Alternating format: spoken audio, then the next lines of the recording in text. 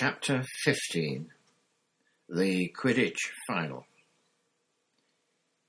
He sent me this, Hermione said, holding out the letter. Harry took it.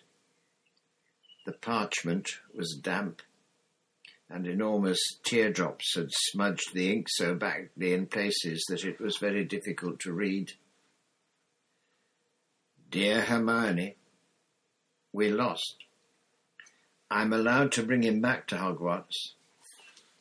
Execution date to be fixed. Beaky has enjoyed London. I won't forget all the help you gave us, Hagrid. They can't do this, said Harry. They can't. Buckbeak isn't dangerous. Malloy's dad's frightened the committee into it, said Hermione, wiping her tears. You know what he's like. They're a bunch of dodgy old fools, and they were scared. There'll be an appeal, though. There always is. Only I can't see any hope. Nothing will have changed. Yeah, it will, said Ron fiercely. You won't have it to do all the work alone this time, Hermione. I'll help. Oh, Ron. Hermione flung her arms round Ron's neck and broke down completely. Ron, looking quite terrified, patted her very awkwardly on the top of her head. And finally, Hermione drew away. Ron, I'm really, really sorry about Scabbers, she sobbed. Oh, well, he was old, said Ron, looking thoroughly relieved that she'd let go of him. And he was a bit useless. You never know, Mum and Dad might get me an owl now.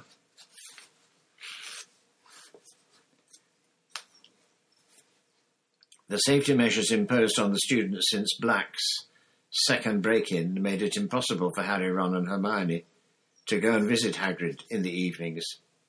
Their only chance of talking to him was during Care of Magical Creatures lessons. He seemed numb with shock at the verdict. It's all my fault. Got all tongue-tied.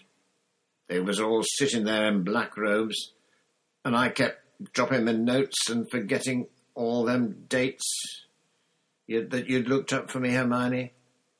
And then Lucius Malfoy stood up and said his bit. And the committee just did exactly what he told them. There's still the appeal, said Ron fiercely. Don't give up yet. We are working on it. They were walking back up to the castle with the rest of the class. Ahead, they could see Malfoy, who was walking with Crabbe and Goyle, and kept looking back, laughing derisively. It's no good, Ron, said Hagrid sadly as they reached the castle steps. The committee's in Lucius Malfoy's pocket. I'm just going to make sure the rest of Beaky's time is the happiest he's ever had. I owe him that. Hagrid turned round and hurried back towards his cabin, his face buried in his handkerchief. Look at him blubber! Malfoy, Crabbe and Goyle had been standing just inside the castle doors listening. Have you ever seen anything quite as pathetic, said Malfoy. And he's supposed to be our teacher. Harry and Ron both made furious moves towards Malfoy, but Hermione got there first. Smack! She had slapped Malfoy around the face with all the strength she could muster. Malfoy staggered. Harry, Ron, Crabbe and Goyle stood, flabbergasted, as Hermione raised her hand again. Don't you dare call Hagrid pathetic, you foul, you evil Hermione, said Ron weakly as he tried to grab her hand as she swung it back. Get off, Ron. Hermione pulled out her wand. Malfoy stepped backwards. Crabbe and Goyle looked at him for instructions, thoroughly bewildered. Come on, Malfoy muttered, and next moment all three of them had disappeared into the passageway to the dungeons. Hermione, Ron said again, astounding, both stunned and impressed. "Harry, you'd better beat him in the Quidditch final," Hermione said shrilly. "You just better had, because I can't stand it if Slytherin win." "We're due in charms," said Ron, still goggling at Hermione. "We'd better go." They hurried up the marble staircase towards Professor Flitwick's classroom. "You're late, boys," said Professor Flitwick reprovingly as Harry opened the classroom door. "Come along quickly. One's out. We're experimenting with cheering charms today. We've already divided into pairs." Harry and Ron hurried to a desk at the back and opened their bags. Ron looked behind him. "Where's Hermione gone?" Harry looked round too. Hermione hadn't entered the classroom, yet Harry knew she'd been right next to him when he'd opened the door. "That's weird," said Harry, staring at Ron. Maybe she went to the bathroom or something." But Hermione didn't turn up all lesson.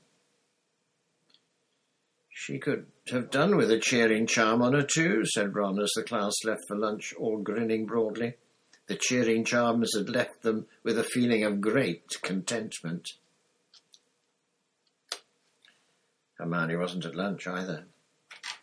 By the time they'd finished their apple pie, the after effects of the cheering charms were wearing off, and Harry and Ron had started to get slightly worried. "You don't think Malfoy did something to her?" Ron said anxiously as they hurried upstairs towards Gryffindor Tower. They passed the security trolls, gave the fat lady the password, flibbity-gibbet, and scrambled through the portrait hole into their common room. Hermione was sitting at a table, fast asleep, her head resting on an open arithmancy book. They went to sit down either side of her. Harry prodded her awake. What?" said Hermione, waking with a start and staring wildly around. "Is it time to go? Which lesson have we got now?" "Divination, but it's not for another 20 minutes, said Harry. "Hermione, why didn't you come to charms?" "What? Oh, no," Hermione squeaked. "I forgot to go to charms." "But how could you forget?" said Harry. "You were with us until we were right outside the classroom." "I don't believe it," Hermione wailed. "Was Professor Flitwick angry?" "Oh, it was Malfoy. I was thinking about him and I lost track of things." "You know what, Hermione," said Ron, looking down at the enormous arithmancy book Hermione had been using as a pillow. "I reckon you're cracking up. You're trying to do too much." "No, I'm not," said Hermione, brushing her hair out of her eyes and staring hopelessly around her for her bag. "I just made a mistake, that's all. I'd better go and see Professor Flitwick and say sorry. I'll see you in divination." Hermione joined them at the foot of the ladder to Professor Trelawney's classroom 20 minutes later, looking extremely harassed. "I can't believe I missed cheering charms, and I bet they come up in our exams. Professor Flitwick hinted they might." Together they climbed the ladder into the dim, stifling tower room. Glowing on every little table was a crystal ball full of pearly white mist. Harry, Ron and Hermione sat down together at the same rickety table. "I thought we weren't starting crystal balls till next term," Ron muttered, casting a wary eye around for Professor Trelawney, in case she was lurking nearby. "Don't complain. This means we've finished palmistry," Harry muttered back. "I was getting sick of her flinching every time she looked at my hands." "Good day to you," said the familiar, misty voice, and Professor Trelawney made her usual dramatic entrance out of the shadows. Parvati and Lavender quivered with excitement, their faces lit by the milky glow of their crystal ball. "I've decided to introduce the crystal ball a little earlier than I had planned," said Professor Trelawney, seating herself with her back to the fire and gazing around. The fates have informed me that your examination in June will concern the orb, and I'm anxious to give you sufficient practice. Hermione snorted. Well, honestly, the fates have informed her. Who sets the exam? She does. What an amazing prediction, she said, not troubling to keep her voice low. It was hard to tell whether Professor Trelawney had heard them, as her face was hidden in shadow. She continued, however, as though she had not. Crystal gazing is a particularly refined art, she said dreamily. I do not expect any of you to see, when first you peer into the orb's infinite depths. We shall start by practicing relaxing the conscious mind and external eyes. Ron began to snigger uncontrollably, and had to stuff his fist in his mouth to stifle the noise, so as to clear the inner eye and the superconscious. Perhaps, if we're lucky, some of you will see before the end of the class. And so they began. Harriet, at least, felt extremely foolish, staring blankly at the crystal ball, trying to keep his mind empty, when thoughts such as, "This is stupid," kept drifting across it. It didn't help that Ron kept breaking into silent giggles and that Hermione kept tutting. "Seen anything yet?" Harry asked them, after a quarter of an hour's quiet crystal gazing.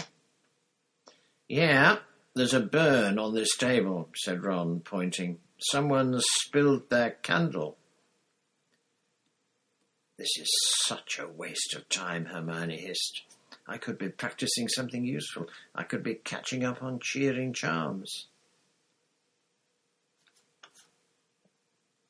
Professor Trelawney rustled past. Would anyone like me to help them interpret the shadowy portents within their orb?" she murmured over the clinking of her bangles. "I don't need help," Ron whispered. "It's obvious what this means. There's going to be loads of fog tonight." Both Harry and Hermione burst out laughing. "Now, really," said Professor Trelawney, as everyone's heads turned in their direction.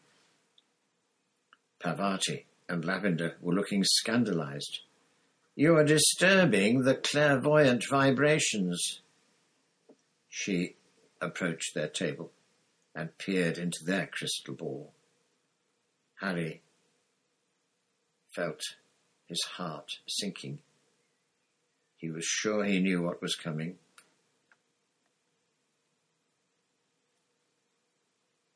"There's something here," Professor Trelawney whispered, lowering her face to the wall so that it was reflected twice in her huge glasses. "Something moving. But what is it?"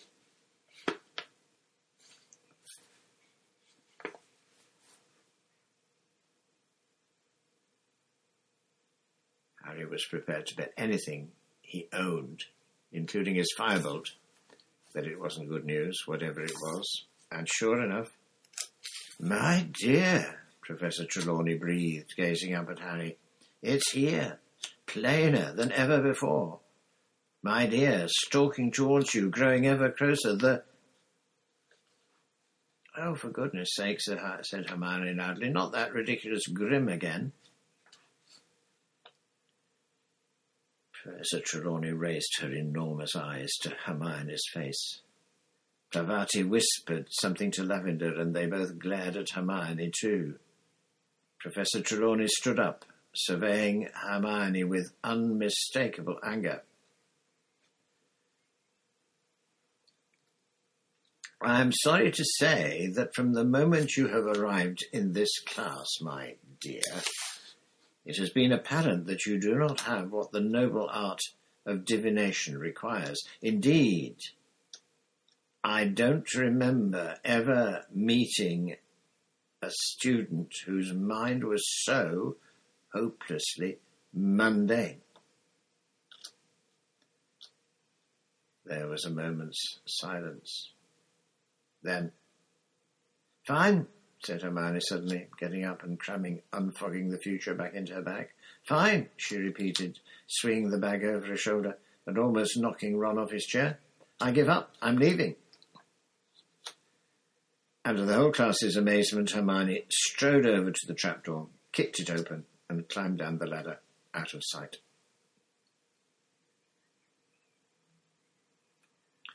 It took a few minutes for the class to settle down again. Professor Trelawney seemed to have forgotten all about the grim. She turned abruptly from Harry and Ron's table, breathing rather heavily as she tugged her gauzy shawl more closely to her. "Ooh," said Lavender suddenly, making everyone start. "Ooh, Professor Trelawney, I've just remembered. You saw her leaving, didn't you? Didn't you, Professor? Around Easter, one of our number will leave us forever. You said it ages ago, Professor." Professor Trelawney gave her a dewy smile. "Yes, my dear, I did indeed know that Miss Granger would be leaving us. One hopes, however, that one might have mistaken the signs. The inner eye can be a burden, you know." Lavender and Parvati looked deeply impressed and moved over so that Professor Trelawney could join their table instead. "Some day Hermione's having, eh?" Ron muttered to Harry, looking awed. "Yeah." Harry glanced into the crystal ball, but saw nothing but swirling white mist. Had Professor Trelawney really seen the Grim again? Would he? The last thing he needed was another near-fatal accident, with the Quidditch final drawing ever nearer.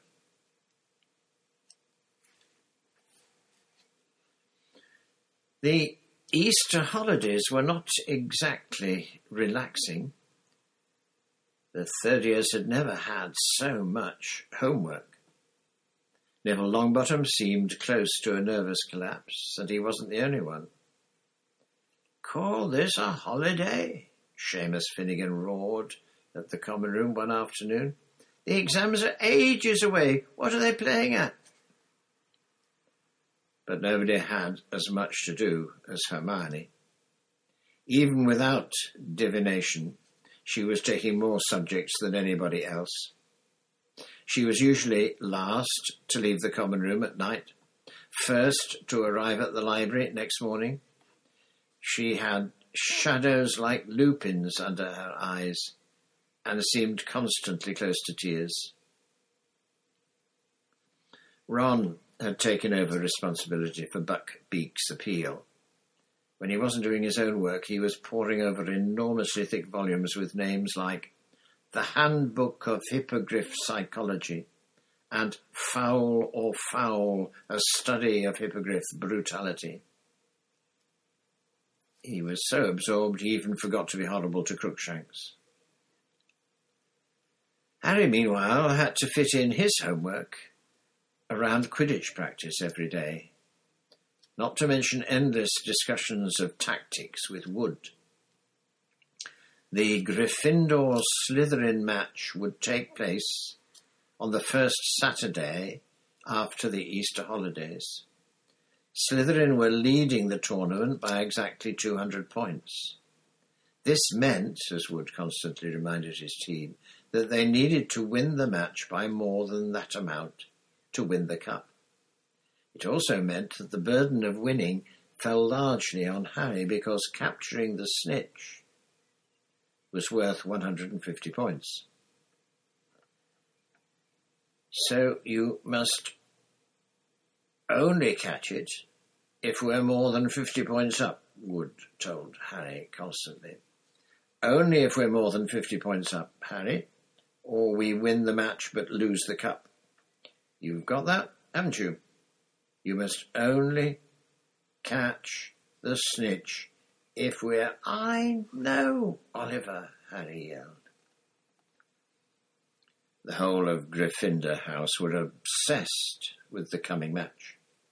Gryffindor hadn't won the Quidditch Cup since the legendary Charlie Weasley, Ron's second oldest brother, had been Seeker. But Harry doubted whether any of them, even Wood, wanted to win as much as he did. The enmity between Harry and Malfoy was at its highest point ever. Malfoy was still smarting about the mud-throwing incident in Hogsmeade, and even more furious that Harry had somehow wormed his way out of punishment. Harry hadn't forgot Malfoy's attempt to sabotage him in the match against Ravenclaw, but it was the matter of Buckbeak that made him most determined to beat Malfoy in front of the entire school.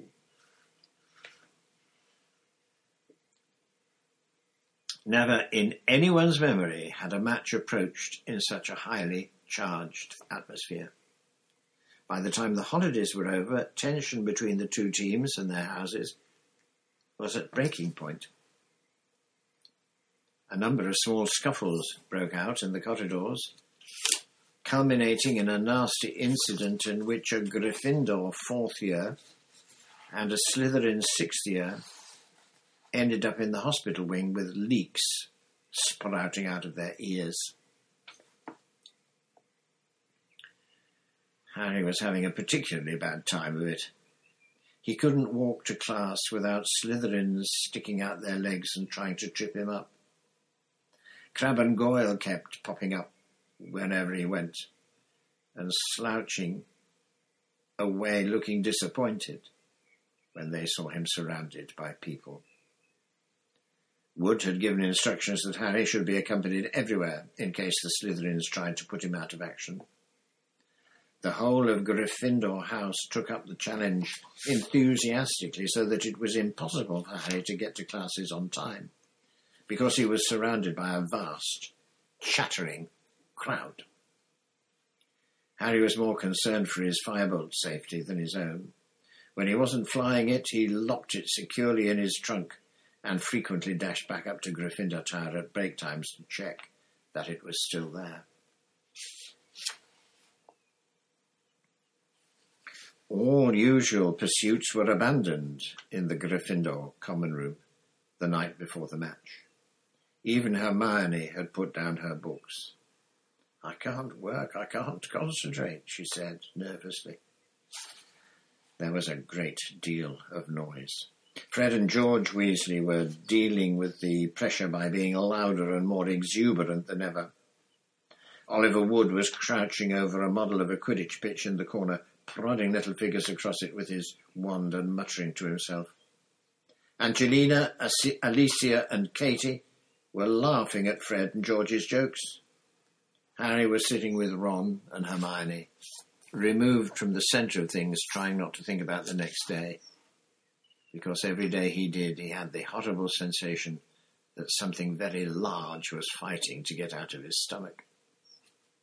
"You're going to be fine," Hermione told him, though she looked positively terrified. "You've got a firebolt," said Ron. "Yeah," said Harry, his stomach writhing. It came as a relief when Wood suddenly stood up and yelled, "Team, bed!"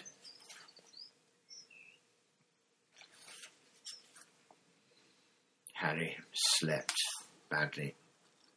First he dreamt that he had overslept and that Wood was yelling, "Where were you? We had to use Neville instead."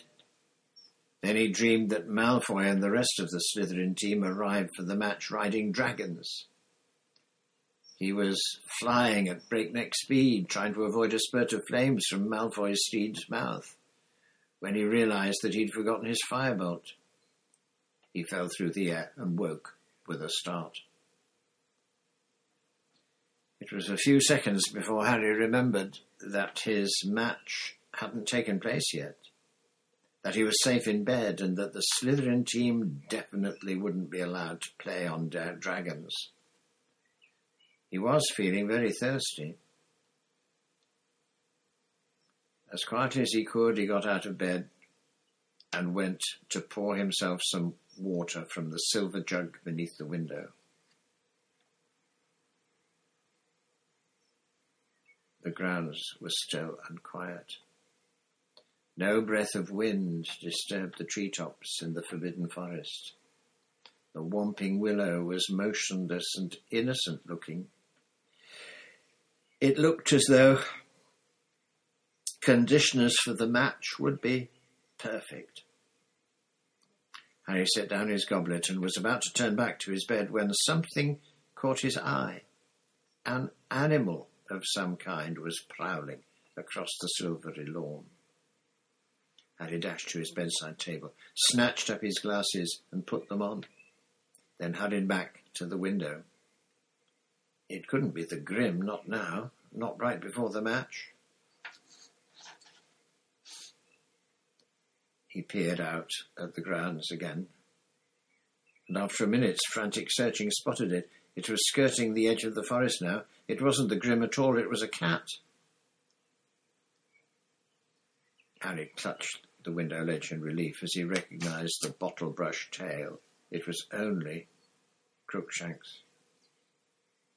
Or was it only Crookshanks? Harry squinted, pressing his nose flat against the glass. Crookshanks seemed to have come to a halt. Harry was sure he could see something else moving in the shadow of the trees too. And the next moment it had emerged, a gigantic, shaggy, black dog moving stealthily across the lawn, Crookshanks trotting at his side. Harry stared. What did this mean? If Crookshanks could see the dog as well, how could it be an omen of Harry's death? Ron, Harry hissed. Ron, wake up, huh? I need you to tell me if you can see something. It's all dark, Harry, Ron muttered darkly. What you on about? Down there.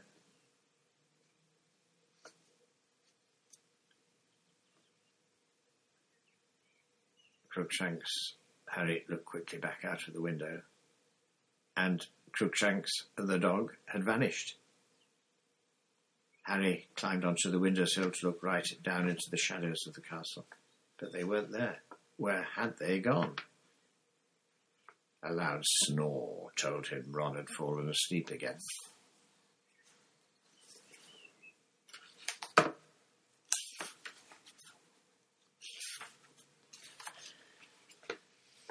Harry and the rest of the Gryffindor team entered the Great Hall next day to enormous applause. Harry couldn't help grinning broadly as he saw that both the Ravenclaw and Hufflepuff tables were clapping them too. The Slytherin table hissed loudly as they passed. Harry noticed that Malfoy looked even paler than usual.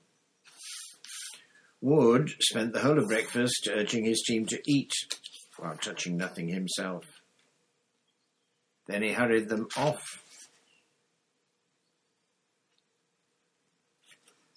Down to the pitch before anyone else had finished so they could get an idea of the conditions.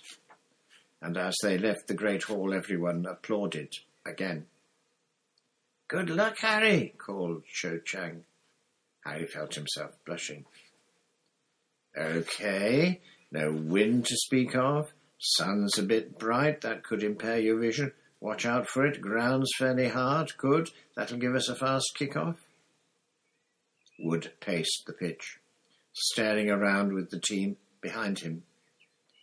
Finally, they got to the front doors of the castle and saw them open, and the rest of the school spilled out onto the lawn. Changing rooms, said Wood tersely. None of them spoke as they changed into their scarlet robes. Harry wondered if they were feeling like he was, as though he'd eaten something extremely wriggly for breakfast.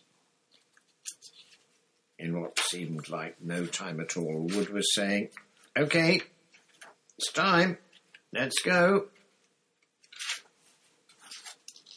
They walked out onto the pitch into a tidal wave of noise. 3/4 of the crowd were wearing scarlet rosettes, waving scarlet flags with the Gryffindor lion upon them, or brandishing banners with slogans like "Go Gryffindor" and "Lions for the Cup." Behind the Slytherin goalposts, however, 200 people were wearing green. The silver serpent of Slytherin glittered on their flags, and Professor Snape sat in the very front row, wearing green like everyone else, and a very grim smile. "And here are the Gryffindors," yelled Lee Jordan, who was acting as commentator as usual. "Potter, Bell, Johnson, Spinnet, Weasley and Wood. Widely acknowledged as the best side Hogwarts has seen in a good few years." These comments were drowned by a tide of boos from the Slytherin end. "And here comes the Slytherin team, led by Captain Flint. He's made some changes in the lineup and seems to be going for size rather than skill." Boos from the Slytherin crowd. Harry, however, thought Lee had a point. Malfoy was easily the smallest person on the Slytherin team. The rest of them were enormous. "Captains, shake hands," said Madam Hooch. Flint and Wood approached each other and grasped each other's hands very tightly. It looked as though each was trying to break the other's fingers. "Mount your brooms," said Madam Hooch. 3, 2, 1. The sound of her whistle was lost in the roar from the crowd as 14 brooms rose into the air. Harry felt his hair fly back off his forehead. His nerves left him in the thrill of the flight. He glanced around, saw Malfoy on his tail, and sped off in search of the snitch. And it's Gryffindor in possession. Alicia Spinnet of Gryffindor with the quaffle, heading straight for the Slytherin goalposts. Looking good, Alicia. Ah, no. Quaffle intercepted by Waddington. Waddington of Slytherin tearing up the pitch. Wham! Nice bludger work there by George Weasley. Waddington drops the quaffle. It's caught by Johnson. Gryffindor back in position. Come on, Angelina. Nice swerve around Montague. Duck, Angelina. That's a bludger. She scores. 10-0 to Gryffindor. Angelina punched the air as she soared round the end of the pitch.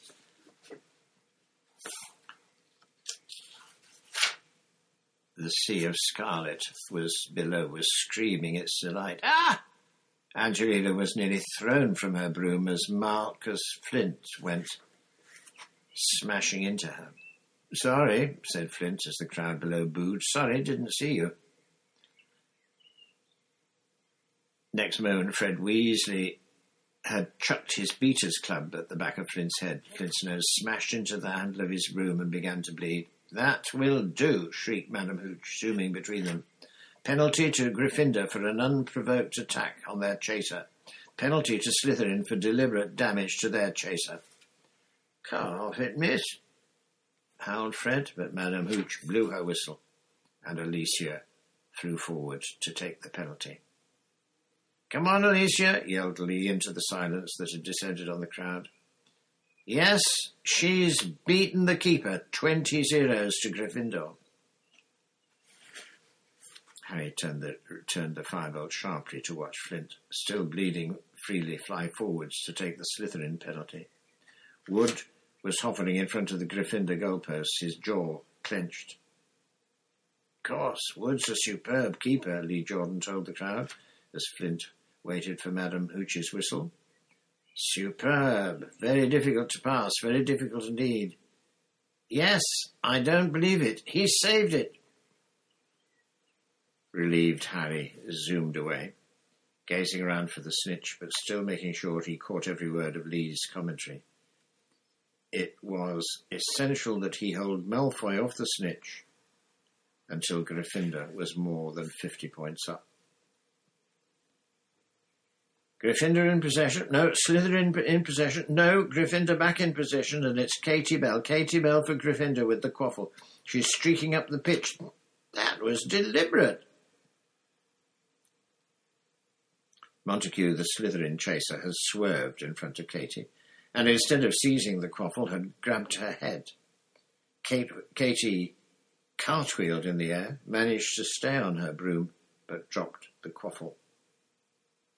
Madame Hooch's whistle rang out again as she soared over to Montague and began shouting at him. A minute later, Katie had put another penalty past the Slytherin keeper. 30-0. Take that, you dirty cheating. Jordan, if you can't communicate, if you can't commentate in an unbiased way, I'm telling it like it is, Professor. Harry felt a huge jolt of excitement. He'd seen the snitch. It was shimmering at the foot of one of the Gryffindor goalposts, but he mustn't catch it yet. And if Malfoy saw it... Faking a look of sudden concentration, Harry pulled his firebolt round and sped off towards the Slytherin end. It worked. Malfoy came herring after him, clearly thinking Harry had seen the snitch there. Whoosh! One of the bludgers came streaking past Harry's right ear, hit by the gigantic Slytherin beater Derek. Next moment, whoosh! The second bludger had grazed Harry's elbow. The other beater bowl was closing in. Harry had a fleeting glimpse of Bowl and Derek zooming towards him, clubs raised. He turned the foul bolt upwards at the last second, and Bowl and Derek collided with a sickening crunch. "Yeah! Ah!" yelled Lee Jordan as the Slytherin beaters lurched away from each other, clutching their heads. "Too bad, boys. You'll need to get up earlier than that to beat a firebolt." And it's Gryffindor in possession again as Johnson takes the quaffle. Flint alongside her. Poke him in the eye, Angelina.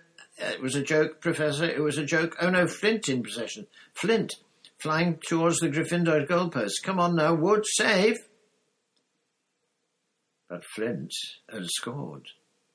There was an eruption of cheers from the Slytherin end, and Lee swore so badly that Professor McGonagall tried to tug the magical megaphone away from him. "Sorry, Professor, sorry. Won't happen again. So, Gryffindor in the lead, 30 points to 10, and Gryffindor in possession." It was turning into the dirtiest match Harry had ever played in. Enraged that Gryffindor had taken such an early lead, the Slytherins were rapidly resorting to any means to take the quaffle. Bowl hit Alicia with his club and tried to say he thought she was a bludger. George Weasley elbowed Bowl in the face in retaliation. Madame Hooch awarded both teams penalties, and Wood pulled off another spectacular save, making the score 40-10 to Gryffindor. The snitch had disappeared again. Malfoy was still keeping close to Harry as he soared over the match, looking around for it. Once Gryffindor were 50 points ahead. Kate scored 50-10. Fred and George Weasley were swooping around, their clubs raised in case any of the Slytherins were thinking of revenge. Bowl and Derek took advantage of Fred and George's absence to aim both bludgers at Wood. They caught him in the stomach one after the other, and he rolled over in the air, clutching his broom, completely winded. Madame Hooch was beside herself. "You do not attack the keeper unless the quaffle is within the scoring area," she shrieked at Bowl and Derek. "Gryffindor penalty." And Angelina scored 60-10. Moments later, Fred Weasley pelted a bludger at Warrington, knocking the quaffle out of his hands. Alicia seized it and put it through the Slytherin goal, 70-10. The Gryffindor crowd below were screaming themselves hoarse. Gryffindor was 60 points in the lead, and if Harry caught the snitch now, the cup was theirs. Harry could almost feel hundreds of eyes following him as he soared around the pitch, high above the rest of the game, with Malfoy speeding along behind him. And then he saw it. The snitch was sparkling 20 feet above him. Harry put on a huge burst of speed, the wind roaring in his ears. He stretched out his hand, but suddenly the firebolt was slowing down. Horrified, he looked around. Malfoy had thrown himself forward, grabbed hold of the firebolt's tail and was pulling it back. You! Harry was angry enough to hit Malfoy, but he couldn't reach. Malfoy was panting with all the effort of holding onto the firebolt, but his eyes were sparkling maliciously. He had achieved what he wanted. The snitch had disappeared again. Penalty! Penalty to Gryffindor. I've never seen such tactics, Madam Hooch screeched, shouting up to where Malfoy was sliding back onto his Nimbus 2001. You cheating scum, Lee Jordan was howling into the megaphone, dancing out of Professor McGonagall's reach. You filthy cheating. Professor McGonagall didn't even bother to turn him off. She was actually shaking her fist in Malfoy's direction. Her hat had fallen off, and she too was shouting furiously. Alicia took Gryffindor's penalty, but she was so angry she missed by several feet. The Gryffindor team was losing concentration, and the Slytherins, delighted by Malfoy's foul on Harry, were being spurred on to greater heights. Slytherin in possession, Slytherin heading for goal. Montague scores, Lee groaned. 70-20 to Gryffindor. Harry was now marking Malfoy so closely their knees kept hitting each other. Harry wasn't going to let Malfoy anywhere near the snitch. Get out of it, Potter, Malfoy yelled in frustration as he tried to turn and found Harry blocking him. Angelina Johnson gets the quaffle for Gryffindor. Come on, Angelina, come on. Harry looked round. Every single Slytherin player apart from Malfoy, even the Slytherin keeper, was streaking up the pitch towards Angelina. They were all going to block her.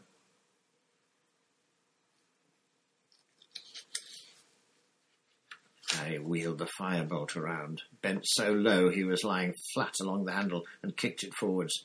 Like a bullet, he shot towards the Slytherins. Ah! They scattered as the firebolt zoomed towards them. Angelina's way was clear. She scores! She scores! Gryffindor lead by 80 points to 20. Harry, who had almost pelted headlong into the stands, skidded to a halt in midair, reversed, and zoomed back into the middle of the pitch. And then he saw something to make his heart stand still. Malfoy was diving, a look of triumph on his face. There, a few feet above the grass below, was a tiny golden glimmer. Harry urged the firebolt downwards, but Malfoy was miles ahead. Go, go, go! Harry urged his broom. They were gaining on Malfoy. Harry flattened himself to the broom handle as Bowl sent a bludgeon at him. He was at Malfoy's ankles. He was level.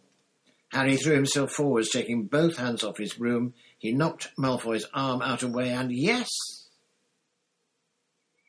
He pulled out of his dive, his hand in the air, and the stadium exploded. Harry soared above the crowd, an odd ringing in his ears. The tiny golden ball was held tight in his fist, beating its wings hopelessly against his fingers.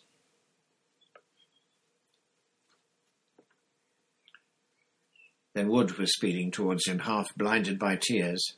He seized Harry around the neck and sobbed unrestrainedly into his shoulder. Harry felt two large thumps as Fred and George hit them, then Angelina, Alicia and Katie's voices. We've won the cup! We've won the cup! Tangled together in a many-armed hug, the Gryffindor team sank, yelling hoarsely, back to earth. Wave upon wave of Crimson supporters was pouring over the barriers onto the pitch. Hands were raining down onto their backs. Harry had a confused impression of noise and bodies pressing in on him. Then he and the rest of the team were hoisted onto the shoulders of the crowd. Thrust into the light, he saw Hagrid, plastered with crimson rosettes. "Yeah, you beat him, Harry. You beat him. Wait till I tell Buckbeak." And there was Percy, jumping up and down like a maniac, all dignity forgotten. Professor McGonagall was sobbing harder even than Wood, wiping her eyes with an enormous Gryffindor flag. And there, fighting their way towards Harry, were Ron and Hermione. Words failed them. They simply beamed as Harry was borne towards the stands, where Dumbledore stood waiting with the enormous Quidditch cup. If only there'd been a Dementor around. As a sobbing Wood passed Harry the cup. As he lifted it into the air, Harry felt he could have produced the world's best Patronus.